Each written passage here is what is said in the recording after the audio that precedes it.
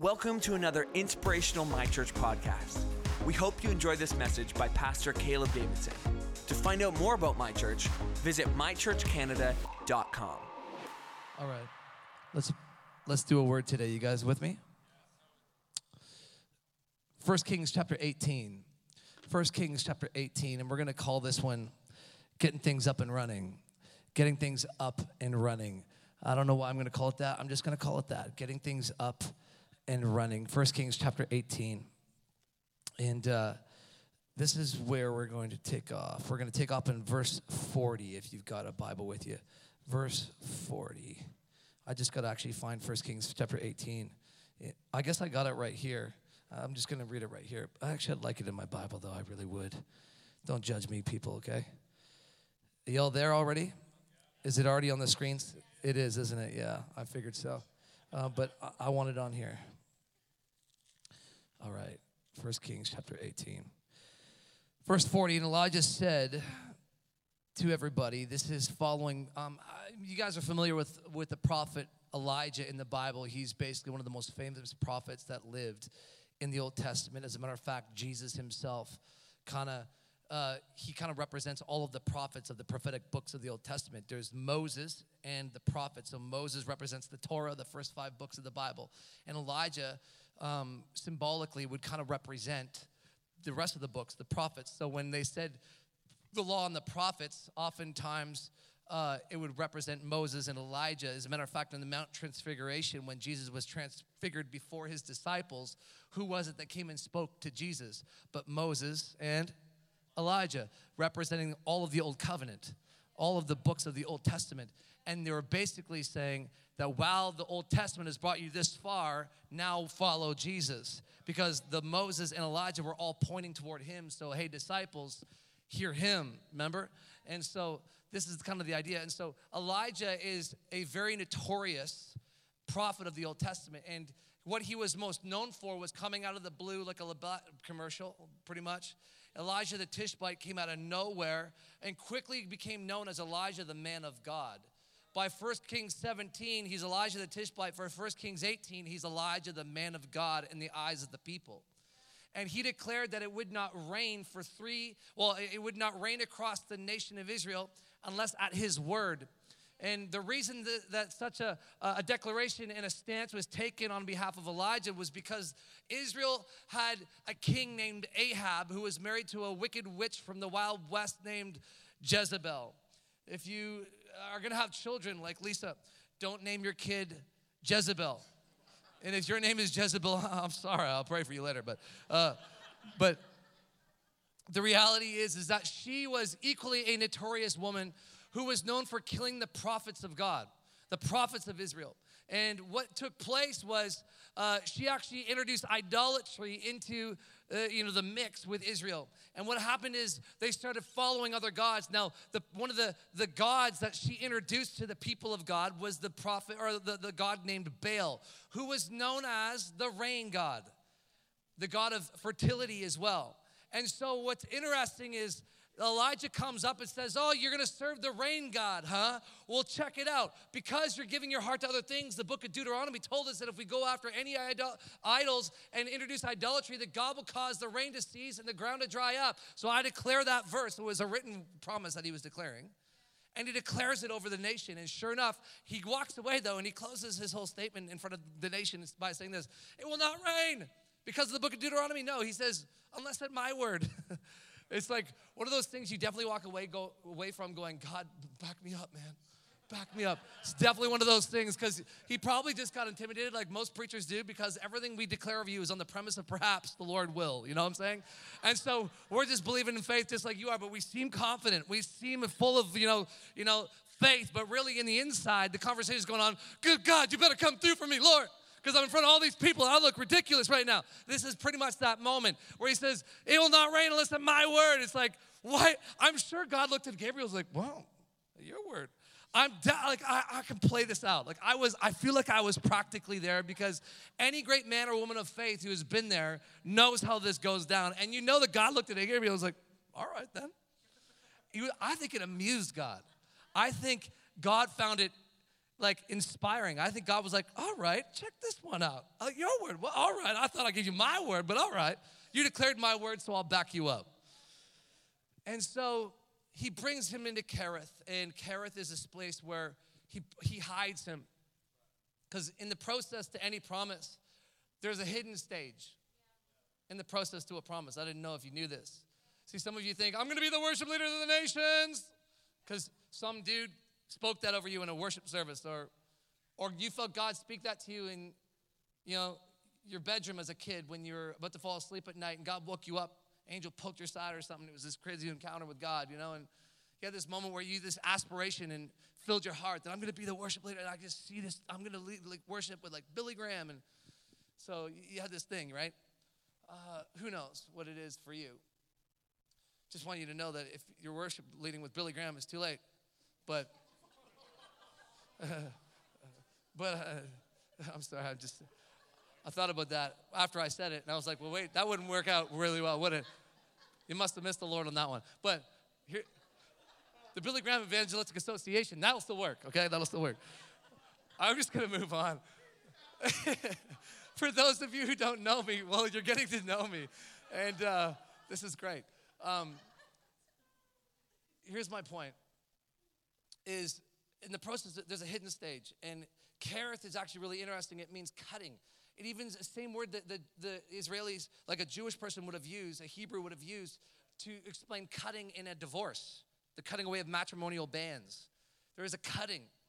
And in the hidden seasons of life, it's amazing how God brings the scalpel out in the process to a promise and begins to cut you in just the right way. Not that he's some kind of masochist or something, but he begins to cut things out of your life in those hidden seasons. Because isn't it funny how the hidden seasons cause all that stuff to come out? All the hidden agendas, all the supplies that you rely on that aren't God, all your dependencies that don't source themselves out in God utterly and entirely. Those are the things that a scalpel begins. It's all the lifelines and the hookups, these little lifelines that are hooked up. God just, with the scissors of the Holy Spirit, just goes clip, clip, and you're like, I thought I needed that woman by my side. Or if you're married, that's true, so you should probably stay with that. But I'm speaking more to the single ready to mingle phase here. I just want to put that out there, that I'm not saying that the Lord was going to clip that one out and say, but what about the lifeline of thinking that it's a job and that's your employer, that's your providers type thing? God can begin to clip things and cut things out of your life, and it can be painful. It can actually hurt a little. Because here's the thing, is in that hidden season, God begins to make sure that you understand that if you're going to perform the miracles and if you're going to be used mightily by God, there is a hidden season where God wants to not just build the man in you, but equally get rid of the man out of you. He wants to make sure that the purity of the heart that is required for you to walk into a greater ministry, the greater ministry that God has for you, is going to be born in purity in the way that'll reflect Christ in you. And so in the hidden stage, isn't it funny how all the wrong agendas come out? Well, why aren't I getting the microphone? It's like, oh, well, you know what your microphone is for the next 9 months? That toilet brush. Go sing into that thing as you scrub that toilet. And I don't recommend singing into it. That's not a good idea, but you get what I'm saying. It's funny how God will give you the mop instead of the mic in the hidden seasons of life. And he'll say, serve your way into significance and allow the true heart of servanthood to lead you into greatness. See, servanthood is what you learn in secret. It's in the hidden stages of Kerith where God begins to cut you. And there's a cutting, but then there's equally a cleaving. I don't know if you knew this. When it's like getting married. It's like there's a cutting away, there's a leaving behind and a cleaving, a cutting and a cleaving. There's a leaving and a cleaving that takes place. And the leaving is leaving behind all the sources that you rely upon that are not God. See, in the brook Kerith, that was a place that God miraculously decided to provide for Elijah. It was a place that God brought him and led him by the leading of his Spirit to say, now come here in hiding, because you just become an enemy to this state. You stood up against King Ahab and his wicked witch from the Wild West, Jezebel, and you now just put a death warrant on your life. They want to kill you for the things that you've declared. You humiliated them. You basically called out leadership of sorts in a way that left them kind of looking not so hot. And so they don't exactly like you right now, so they're on a manhunt for you. And so he hides, and God hides him. And you understand, when God hides you in that hidden season, you've got to recognize that it's actually for your development. It's not to destroy you, it's to develop you. God has not gone, his delay is not his denial. Because the right thing at the wrong time will always be the wrong thing. And so this is about timing. It's about grooming you and growing you for the grace across your life. It's about God actually grooming you and growing you for the grace upon your life. And some of you find yourself in that hidden season where God has miraculously provided through a raven. A raven was an unclean bird to a Jewish person. And yet he uses unconventional ways to provide for you. And I know that some people here today at the sound of my voice, God has used unconventional ways in times to provide for you. And you need to get used to it and stop saying, well, no, I will not receive from that. Well, you got to understand, God is behind it. And so while it may look unclean, while it look like dirty money, in that sense, I'm not saying, you get what I'm trying to say. Please follow that just the proper way. I'm not saying, use drug money. No, I'm not saying that, okay? Please don't. What I'm trying to say is that God can provide for you in unconventional ways.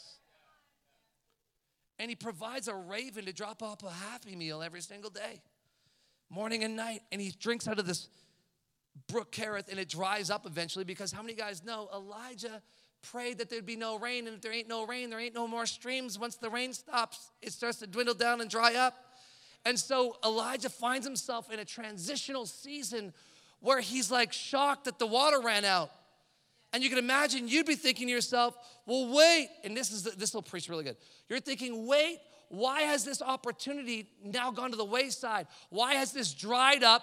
It was going, but now it's gone. And there's a struggle with times with endings, with the leaving.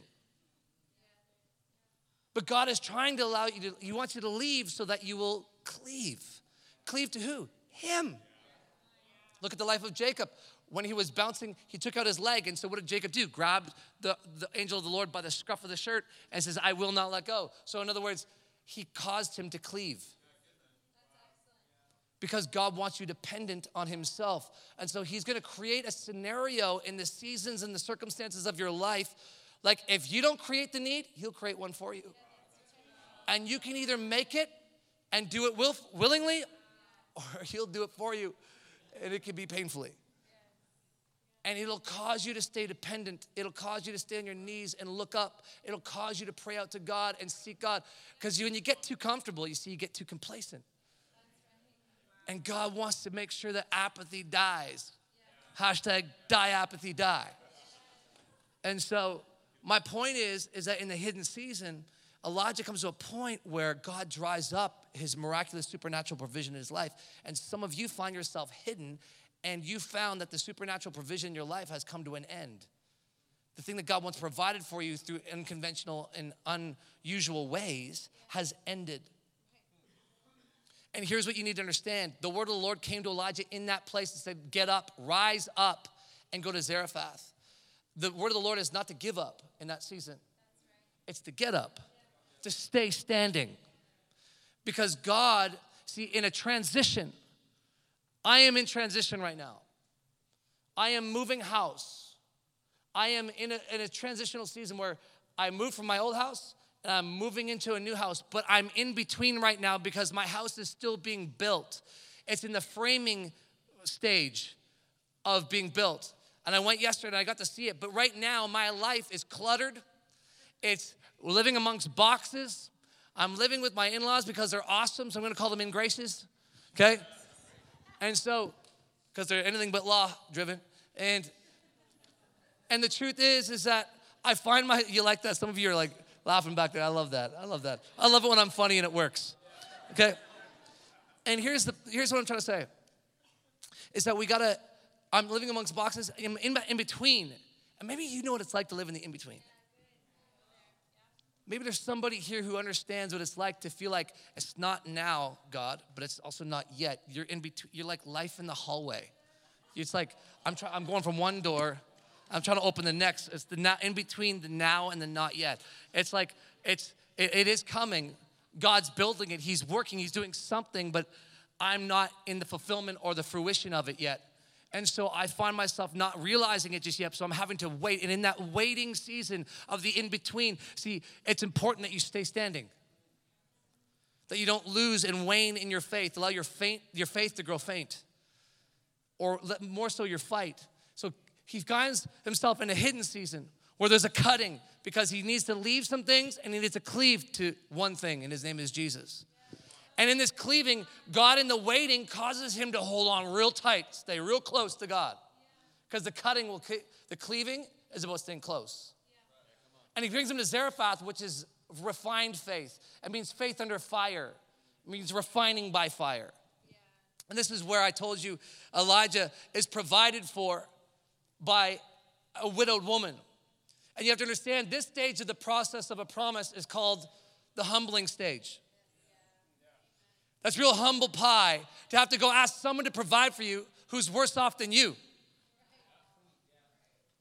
It's like when I get up as the man of God and ask some of you who I know are in tight situations, and some of you frown upon it who are doing well, because you're thinking, how could this guy always ask for people's money, knowing that some people are in the situations they're in? And this is where I am the man of God, living in the humbling stage, like Elijah was, saying, what do you do when a leader asks you for something you don't feel you even have the means to provide for yourself? It's biblical, just so you know. And you're gonna dig deep, and you gotta understand that's the hidden stage, but then the humbling stage. And God wants to humble you in the process of the promise so that you understand, if he had supplied your needs through the richy rich, if he had supplied your needs through someone wealthy, someone rich, you wouldn't have necessarily seen God as the provider of that. You would have saw Richie Rich as the provider of that. And you would have been super humbled by Richie Rich, rather than understanding that God is the God who wants to show himself to you who he is. See, refining seasons are defining seasons for God. When your faith comes under fire, don't freak out, because your faith was actually made for the fire. I want you to know that. Look through the Bible, Shadrach, Meshach, and Abednego, and who shows up in the fire but the fourth man. See, your faith was actually made for fiery furnaces. And some of you are like, there's a heat resistance. Keep away from heat. No, your faith is alive. Throw it into the fire if you want. You're going to come out looking and smelling even better. You won't smell like the environment or the circumstance. You're going to come out because the fourth man is in your fire. The refining is a defining season for you where he wants to reveal who he is. And he's not going to reveal who he is if you think Richie Rich is the one who provided for you. So he says, go to the poor. The poorest of the poor in this whole society was a widowed woman, because they weren't allowed to provide for themselves in that capacity. They would have to scrounge and look at scraps and find it through the trash and the bin and the corners of some man's field, that who would have graciously allowed a little bit to be left for the poor like her, because a man wasn't there to provide for her. I know that some of you are like, in our context of society, you think, how sexist. No, that was just all of society back then. This is contextual, hermeneutical interpretation. You understand? This is the way life was back then. And it wasn't a Christian mindset. This was a societal mindset. As a matter of fact, I do want to say this just for those heretics out there and those haters who want to point the finger and say that Christians are the ones who suppress women. Did you know that in the Middle East, it's only where Paul preached the gospel that women are liberated today? So, put that up your pipe and smoke it. I just want you to know, ladies, we are for you 110%. And the fact that a man has to say that from a church platform is embarrassing. Praise the Lord. Let's move on. So, my point is that in that season of Zarephath, the refining season, God wanted to find himself. And guess what he did? The woman's son dies. And so he's like, what? And so he raises the son from the dead. Do you remember that? And she goes, I can surely see that you're a man of God. Do you remember that? He went from Elijah the Tishbite to now where people perceive you differently. Whoa, I can see the anointing. I know that God's appointed you, but now I can see that God's anointed you. And you understand how important perception is for you to operate in the function that God has for you. If people do not perceive you, they will not receive you in the way that God has said you are, who you are. And that's all right. If they don't right now, if they don't perceive you for who God says you are, don't worry, just keep showing them who you are and keep being faithful with what God has put in your hand, and they will eventually see it. So don't get all your knickers tied up in knots right now because they don't perceive. But I want you to understand that even Jesus in Mark chapter 2, when he went to his hometown, they said, is this not just Jesus, the son of the carpenter? And it says, because all they saw him was the son of a carpenter, a woodworking dude, they said, well, clearly you can't perform miracles. You ain't God in the flesh. And so he says, it says about Jesus, he was unable. He could not. It didn't say he would not. It says he could not perform miracles in that hometown of his hometown. What was the problem? Perceptions. Everywhere else isn't amazing. The prophet is honored everywhere but in his hometown. So the problem is that he wasn't able to do the thing he was called to do because of the perception of people. Elijah's perceptions, people started to perceive him in light of who he really was. And then he gets the Carmel, which means fruitful. And he has this a moment late. See, when God brings you through the process of a promise, he brings you to the hidden stage, the humbling stage, but then he'll bring you through the high end stage. I just made that up. Hopefully that goes with all the H's that I just kind of threw out there. I made that up, so that's cool. I feel good about that, okay? But he lifts you up to a high place. And he brings you on the pinnacle. Carmel could be, it means fruitful. It means you become fruitful. You become successful. You become significant. And he causes a showdown between prophets of Baal and God. And because how long will you waver between the two opinions? If God is God, then serve him. If God is this, then serve him. If their God is God, serve him. If God is God, serve him. And he says, whoever God answers by fire. And so he wets the wood of the altar. He pours out all the water that they have left. And you want to know why he would do such a thing? Is because he wanted to make sure that they proved their identity, their dependence upon him, upon God. Their dependency was fully on God. It was fully put on the fact that they're in a drought. They had no water left, folks. So he poured all of the water out. Now, how would he have known to do such a thing? What was he trying to do for the nation of Israel to wake them up? Sometimes you can do a shake up if you want to wake up. Sometimes you got to be all in, and you got to force everyone else all in if you want to wake them up, because it shakes you, but it also equally wakes you. How do you wake someone up? You shake them. And God will sometimes, I'm prophesying. God, you might be in a season where God is shaking you, but I believe that God is trying to wake you in that shaking. And he's trying to awaken you to something that he's trying to do in your life. And this is what happens. He pours out the water. And how would he have known to do that? Well, he would never have had the faith to do that had he not gone through Kerith, where he dried up the water and learned that it is not by bread alone that man lives by, but by every word that proceeds out of the mouth of God. And so he learned how to truly walk by faith and actually create a faith environment for everyone else to then step into as well. You can't lead the people where you've not gone yourself, you see? And so he leads them into this deliverance, and God answers by fire. But the thing is, I don't know if you knew that wet wood isn't exactly a burning agent. But the wet wood, you see, he created an impossible situation. And it proved the presence of God to the people. You know, this last season of our church was a season where, as an executive team who were on the front lines, and for those of you who were a ways back, had the bleacher seats, you know? It did something in the life of our team where we created an impossible situation. For those of you who know the circumstances, an impossible situation where God came through in such a way where it was miraculous. It literally was miraculous. The days that we're living in are miraculous. It is not the outcome that any one man could have engineered. It was, transition seasons where God is transitioning you in the process of a promise. You have to understand that he'll create impossible situations that are outside of your ability to control, because transitional seasons are marked by your ability to not control it. And so when you're in transition where God is taking you from point A to point B, I came here to say something to somebody because I feel like this, I've been like mulling it over and I got to say it.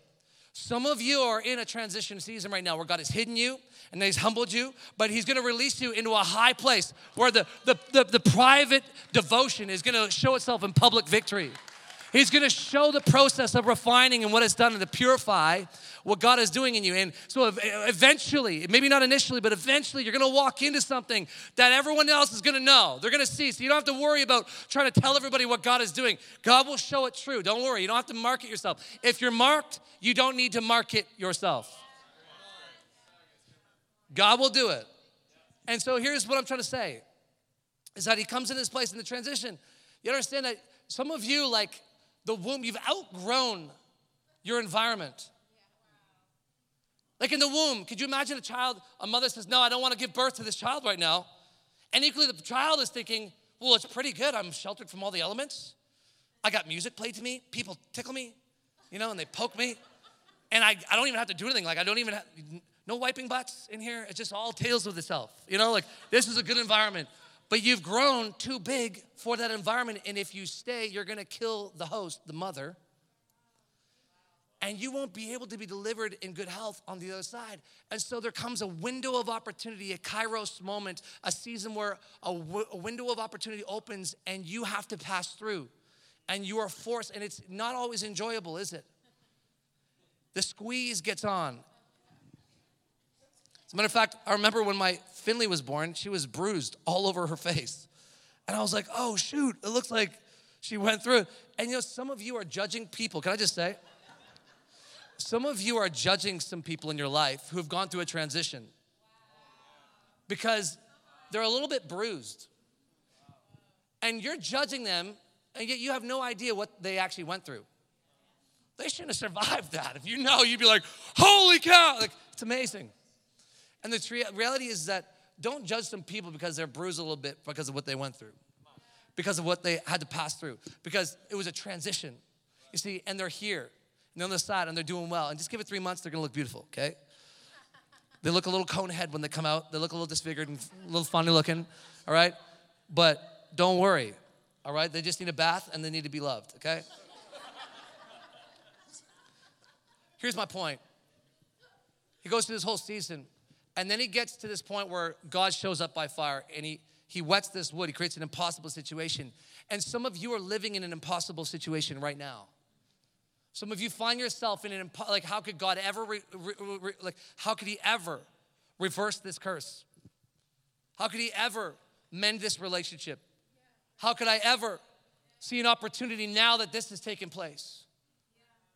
God, how could you ever save my child? Some of you don't believe in the devil. It's because you've never had kids.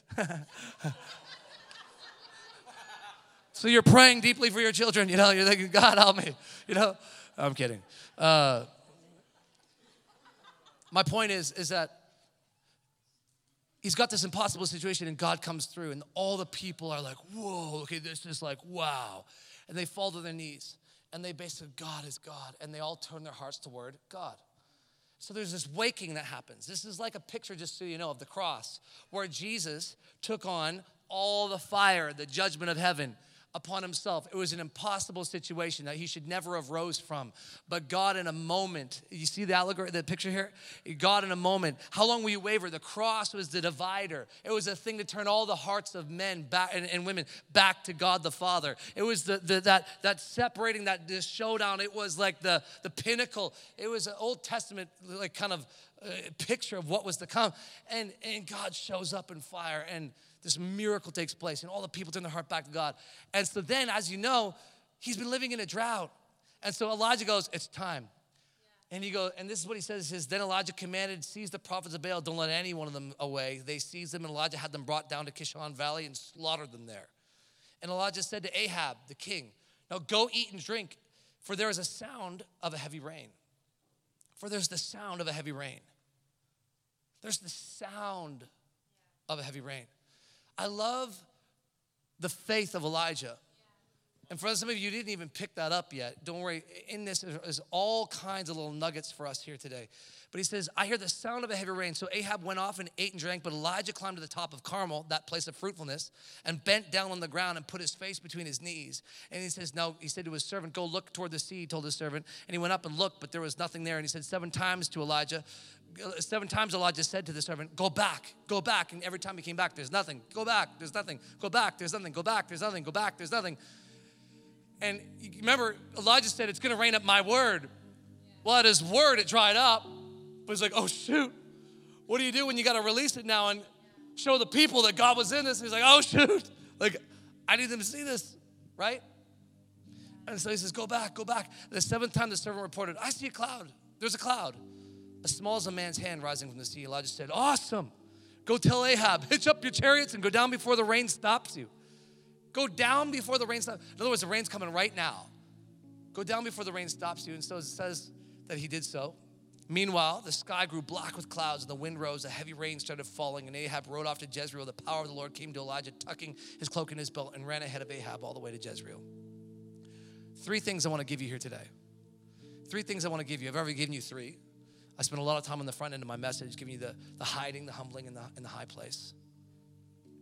See, God, don't worry. He'll have you.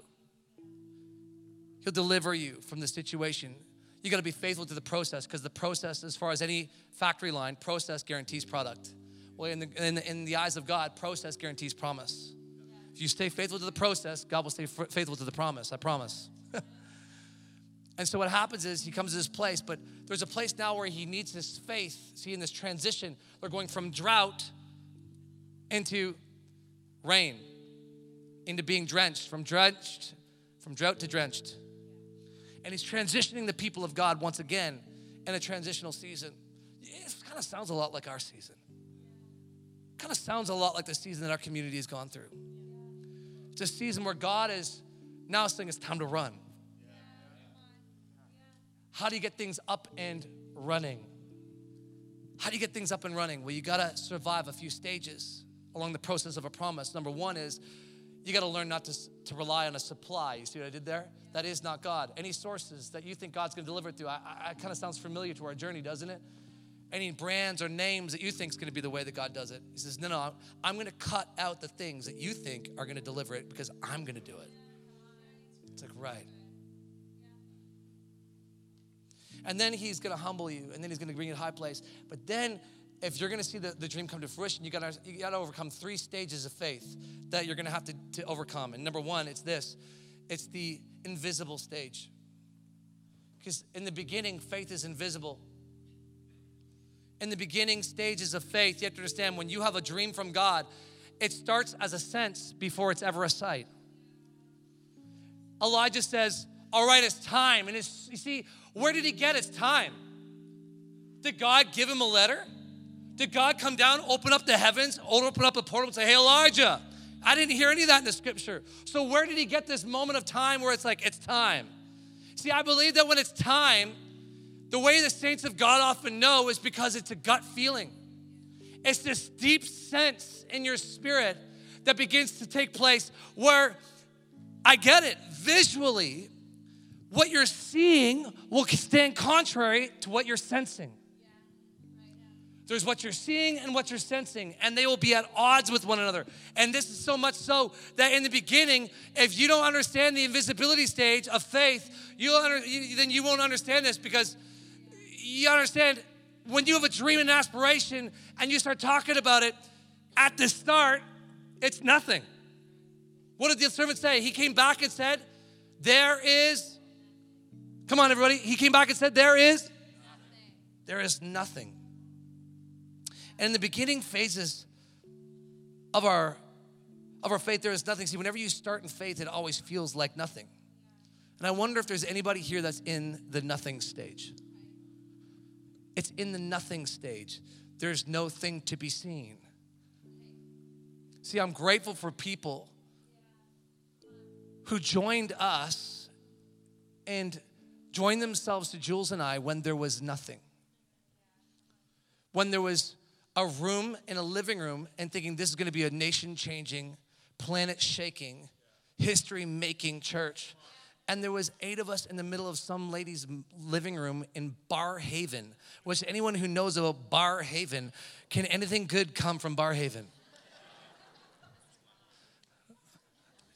You know what I'm saying? For some of you, that's Far Haven or Barf Haven. But don't worry. I'm sorry. Come on, we love Barf Haven.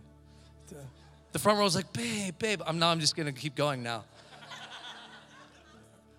I live in Barf Haven right now, so just so you know. I'm kidding. I'm just playing. Y'all need to lighten up, man. Here's my point. In that place of invisibility, there is nothing to see. And yet, when you got a sense, you see. See what I did there? When you got a sense, you are seeing. But not with the natural eyes. You're seeing with the spiritual eyes. what God wants to do in a given situation. Even here in this morning, there's a little bit of an atmosphere here this morning that I felt like we needed to break through a little bit. See, I got a sense of what God wants to do, but I wasn't seeing it in the room. But my sense was seeing. And I wonder if you've got a sense, any one of you, with an aspiration of what God wants to do with your life, what he wants to do with your business, what he wants to do with your family, what he wants to do with your marriage, what he wants to do with your kids. Is there a sense, I would encourage you, that not forfeit your faith and resign it because you don't see anything right now. This is the moment where you understand that faith is forged in the nothing stage, because faith is the evidence of things not seen. And I came here to give somebody a word that if God is in your nothing, that nothing is impossible with God. So if you've got nothing right now, I just came here to give a word of encouragement to somebody that says, don't you let that nothing shake you.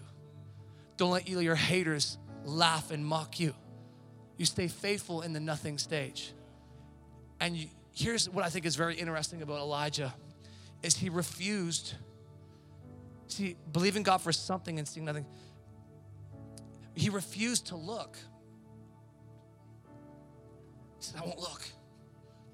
He sent a runner instead. Because, and why would he do that? Because I believe that, see, Elijah used his ears, not his eyes. He refused to go look himself, maybe because he knew that if he used his eyes, his whole faith would die in the moment because there was nothing. And so sometimes you just got to not look of what you see. And you need to start declaring what God has been saying and the deep sense that you have. Father, I just declare over this house that I sense the sound of a heavy rain. I sense the sound of a heavy rain. And while some of you may scoff, some of you may laugh, I came here to declare to you today that you may see nothing, but I have a sense. I have a sense. And I don't need my sight to dictate my sense. I don't need my eyes to tell me what my ears already know. I refuse to let my eyes deter what my ears already know. I hear the sound, Elijah said. The sound. See, he didn't say, I see the sight. He says, I hear the sound. Faith starts as a sound. It's a sound from heaven. And some of you, there is a sense that I'm going to make it. There's a sense I'm going to get that promotion. I'm going to get that breakthrough. There's a sense that my kid is going to have a turnaround. There's a sense that says my marriage is not just going to survive. I'm going to thrive. Because you understand, Elijah was a refugee. All he had done is run and hide for the last 3.5 years. He wasn't used to thriving. This guy hadn't thrived in years. And all of a sudden, God, now he's declaring something different. I'm not going to hide. I'm going to thrive. I'm not going to survive. I'm going to thrive. I'm about to swim in a sea of water. But I don't see anything. So he refused to look, and he had his head between his knees in a weird prayer posture. But I believe the posture was there to kind of show us something. I call it weird because that's weird. When you put in it's like some kind of yoga move, all right? It's like, I can't even do that, John. Let's see. I can touch my toes still. Praise the Lord. All right? I don't need to go to the gym yet, all right? But as soon as I can't touch my toes, I'll be there, okay? But here's my point. Is that though there was nothing, he didn't allow it to deter him. Just because you can't see it didn't mean that God didn't say it. So you need to listen and not look. And maybe he needs to get a runner because he didn't want what he was seeing to at all affect the faith in his heart. I wonder if you had a look, a little sneak peek before it was time. And if your faint has grown faint, I came here to encourage someone with the word of the Lord today. Stop looking, start listening. What is the Lord saying to you? What does the Lord say to you? Then start declaring it until you see it. Go back. You say, go, but there's nothing. Then go back. There's nothing. Go back. There's nothing. Go back. I came here to say, don't you dare stop what God has started. There's nothing. But you say, it hasn't even started. There's no sight. No, it started. It's a sense. It's not a sight. And it started. So don't you stop what God has started. Declare it. Because I came here to tell something that nothing is impossible with God. The second stage that you are going to have to overcome if you're going to see your faith yield results is the insignificant stage. Some of you have invisible stage, but once you graduate from the invisible stage where it becomes a sense, it becomes a sight. And so the seventh time, the runner goes back and he goes, actually, Elijah,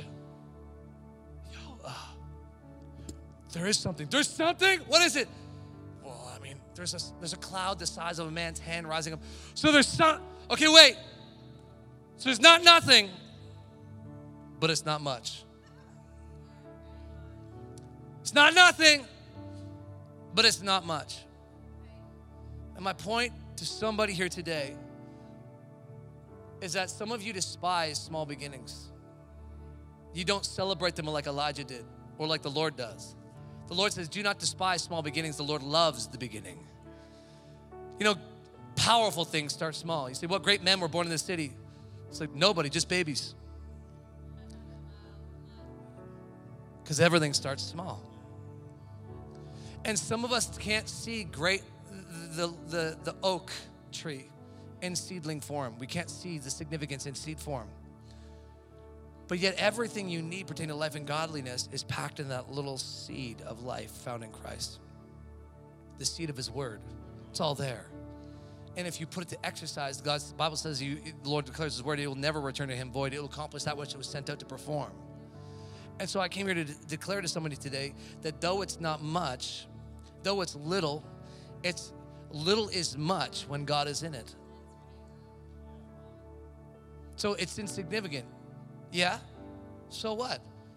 Here's what I know. Some of you have found yourself in a season of insignificance. What is in your hand you feel is insignificant. Where God has positioned you, you feel is background, insignificant. It's not what you have in your heart. And so this is how the enemy is going to come at you in this season of insignificance. If he can get you to believe that what you have in your hand is insignificant, it'll get you to quit your assignment. All along, not realizing that was, you need to turn to your neighbor right now and say, this is significant. Come on, turn to your neighbor and say, this is significant. This is significant. The devil doesn't want you to see the significance of what is you're working on, what's in your hand, because he can get you to leave your assignment. The way he gets you to is to convince you that whatever is in your hand and what you're working on doesn't matter. It may look small, but it's a start. And my start is significant. I'm speaking to my youth ministry that aren't all here right now, but our youth ministry is small right now, but it's significant. You say, but it's not 200, it's not 300, it's not 500. I'm like, who cares? You started.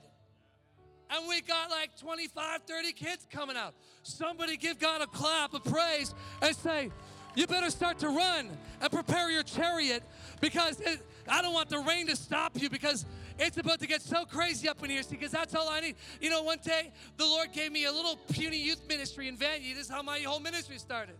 And I'll never forget, I got given a junior high ministry lead.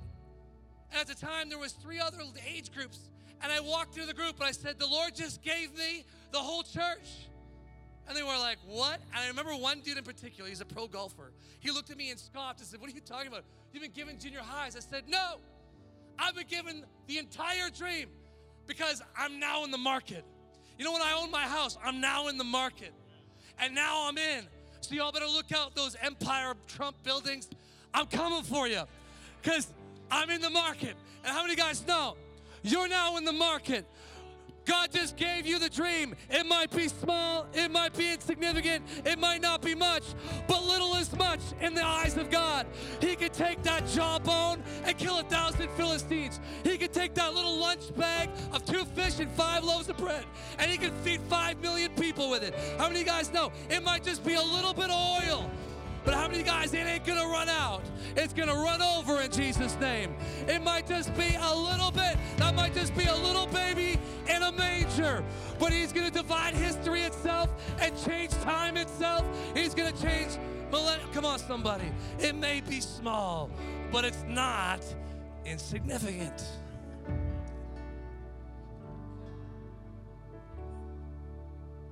So I came here to declare to somebody today, the hand of faith is rising up in your life. God's hand of faith, the cloud of his glory is rising up. And it may be small right now, but if you'll steward it, don't stop, steward.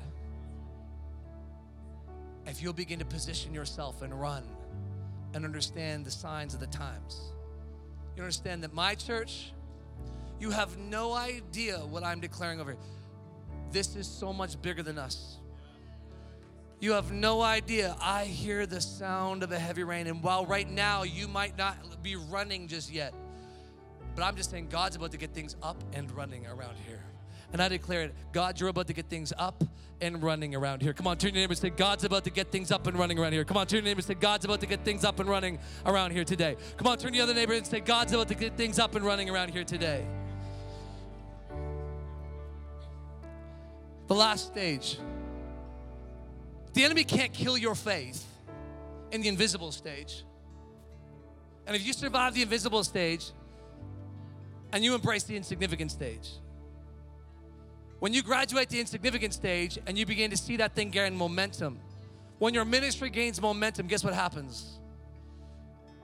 The vulnerability of the first two stages it's palpable, let me just tell you. But if you survive the first two, I came here to tell you, get ready, and get ready. Like Mark chapter 5, when he crossed over, Jesus crossed over to the other side, he left Capernaum, the village of comfort, the city of comfort. When you leave your comfort zone to pursue the call of God, how many of you guys know a storm came to try to stop them from reaching the Gadarenes, the place of the reward at the end? Come on, God, you're required to leave your comfort zone if you want the reward at the end. But how many of you guys know there's always a storm in the middle that tries to stop you from grabbing all? Because if God, and here's the same thing, if God couldn't get Elijah, if the enemy couldn't get Elijah to survive the invisible stage, if he couldn't stop him in the insignificant stage, then he's going to have to punch him right in his purpose. And he tried to kill him in the intimidation phase. What happened? He ran ahead to Jezreel, and he for sure thought that King Ahab and equally Queen Jezebel would have repented from their sins. He for sure, after 3.5 years of showdowns and the faithfulness of God and this display of God's power, surely she would have repented and had a change of heart. While the whole nation, he's floating and swimming in success. This guy's got the book tour and filling out the Nokia Center. Elijah has now become a prominent preacher. He is now a man of God, not just in a few people's eyes, and a few people know it, the whole nation knows it. And yet he's thinking, surely I will finally be validated. They'll finally legitimize my ministry, my leaders. King Ahab and Jezebel are going to repent. He gets there, gets to her door, and one of the servants comes out. And in 1 Kings chapter 19, verse 2, it says, so Jezebel sent a messenger to Elijah, say, may the gods deal with me, be it ever so severely, if by this time tomorrow I do not make your life like one of those that you killed. Elijah was afraid and ran for his life. May your life, in other words, may your head on a platter, is what other version said, by this time tomorrow night. She sent death threats. This deranged woman sends a death threat. And I just want to end this talk here today, the intimidation phase, because if you survive the first two, you understand, if the enemy can't stop you, he's going to try to attack you, to persecute you. He's going to try to, hopefully the persecution, the intimidation, while he has no means. See, after the cross, how many of you guys know the enemy has nothing on you but a loud bark? See, because every weapon formed against me shall not prosper, for this is the inheritance of the servants of the Lord. How many of you guys know he can't touch you? Because at the cross, Jesus dealt with anything that could be used against you. And in his body, it was punished and put to death so that the enemy has no weaponry, no ability to accuse. All he can do is accuse you. That's why it's called the accuser of the brethren. But the only way he can accuse you is if you don't know your rights as a believer to understand he has no means to touch you. And so my point is, after the cross, after Carmel, this deranged woman sends a threat, but understand she knows as much as anybody else. She has no ability to touch this man. He just single-handedly killed 850 prophets of Baal by himself. He led them to the slaughter. Who was this one deranged woman, a wicked witch from the Wild West that thought she had ability to stand up against him? She knew she didn't. It was fear tactic. It was a strategy not to kill him, but to contain him. And if the enemy can contain you from your calling, while he might not be able to stop it from raining and from blessing you, God blessing you, hopefully he can keep you in a corner long enough to make you ineffective and render you ineffective. I wonder what they've said about you. I wonder what scares you. I wonder what the devil has used to try to contain you and keep you bridled in fear. Because you see, you got to overcome those fears and understand anything to the cross has to bow its knee, has no ability. And so in this moment, it says Elijah, look what it says. It says Elijah, it says, was afraid and ran for his life. I think it's fair to say that Jezebel's response meant, I'm just going to read this to you because it'll just preach that much quicker. Jezebel's response meant one thing. She still wasn't done fighting this thing out. 3.5 years into battling this out, and she's still not done even after that. And some of you know what it's like to have great victory and great success, and you're looking for that one leader, that one authority figure, that parent, that teacher to finally legitimize you. And you got the A, and there's a minus in front of it, and all they see is the minus. They refuse no matter how good you do. Doesn't matter how many other people around you think you're a genius. Doesn't matter how many people around you applaud you and celebrate you. You want that one person to acknowledge you, right? And she may have had no leg left to stand on, but that wasn't keeping her from defiantly holding her ground. How did Elijah feel about that? I'm convinced he couldn't do it anymore. He was worn out. He was done fighting. He met his breaking point. He snapped. Now the scriptures tell us that he ran off for fear of his life. Yet I find that incredibly odd, don't you? This guy ran for his life after just defeating by himself 850. Here was a guy that had just single-handedly laid waste to 850 false prophets of Baal. Now we're to believe that he ran off in fear for his life because of an empty threats of a deranged woman. I do not buy it, church. I am far more inclined to believe that Elijah grew fed up with the setup. In other words, he wasn't scared, but rather he scorned the idea. He scorned the idea of having to continue fighting a battle that he thought he'd already won. He wasn't running for his life. I believe he was running from it. Furthermore, if Jezebel truly wanted him dead, then she could have done so quite easily. She could have just sent her dogs at the door to arrest him right there on the spot and bring him in. Could she have not done that? And yet she didn't. So what does that tell you? She knew she couldn't touch him. She knew she couldn't kill him. She would have to simply contain him. And so she sends him running. And she could have had arrested him, not warned him, but she warns him instead. What is that? What is that? Why warn a guy that you could just go and kill? Why not just go do it? Why give him a heads up that you're coming for him? I believe it was a fear tactic to contain. Consider for a moment that in 1 Kings 19:4, Elijah then goes and prays that God would kill him. Just verses later, he says, God, kill me. I can't do it anymore. That doesn't sound like a guy who's out to preserve his life, does it? He wasn't scared. He scorned this whole idea of having to keep battling this woman who would defiantly keep going and not give up. And I believe that equally, it was an attempt to try to get him to cave, which, as you know, he ran off in fear for his life, left everyone behind, isolated himself, and he truly caved and gave in to that fear. And found himself in a cave, and God shows up. See, the intimidation stage is a stage where the enemy tries to punch you in your purpose and tries to make you sit down. But I came here to tell somebody, stay standing. Because he's got no thing on you. He's got nothing, because nothing is impossible with the one who called you. He will start it and he will complete it. God is faithful to start and to complete that which he started in you. And so how many of you guys know that the enemy can't stop you? He can't stop what the Lord has started. He will build my church, and the gates of Hades shall not prevail against it. Come on, somebody, if you believe that with me here today, and if you've been encouraged by this word. We hope this message blessed and encouraged you. To find out more about our church, visit mychurchcanada.com.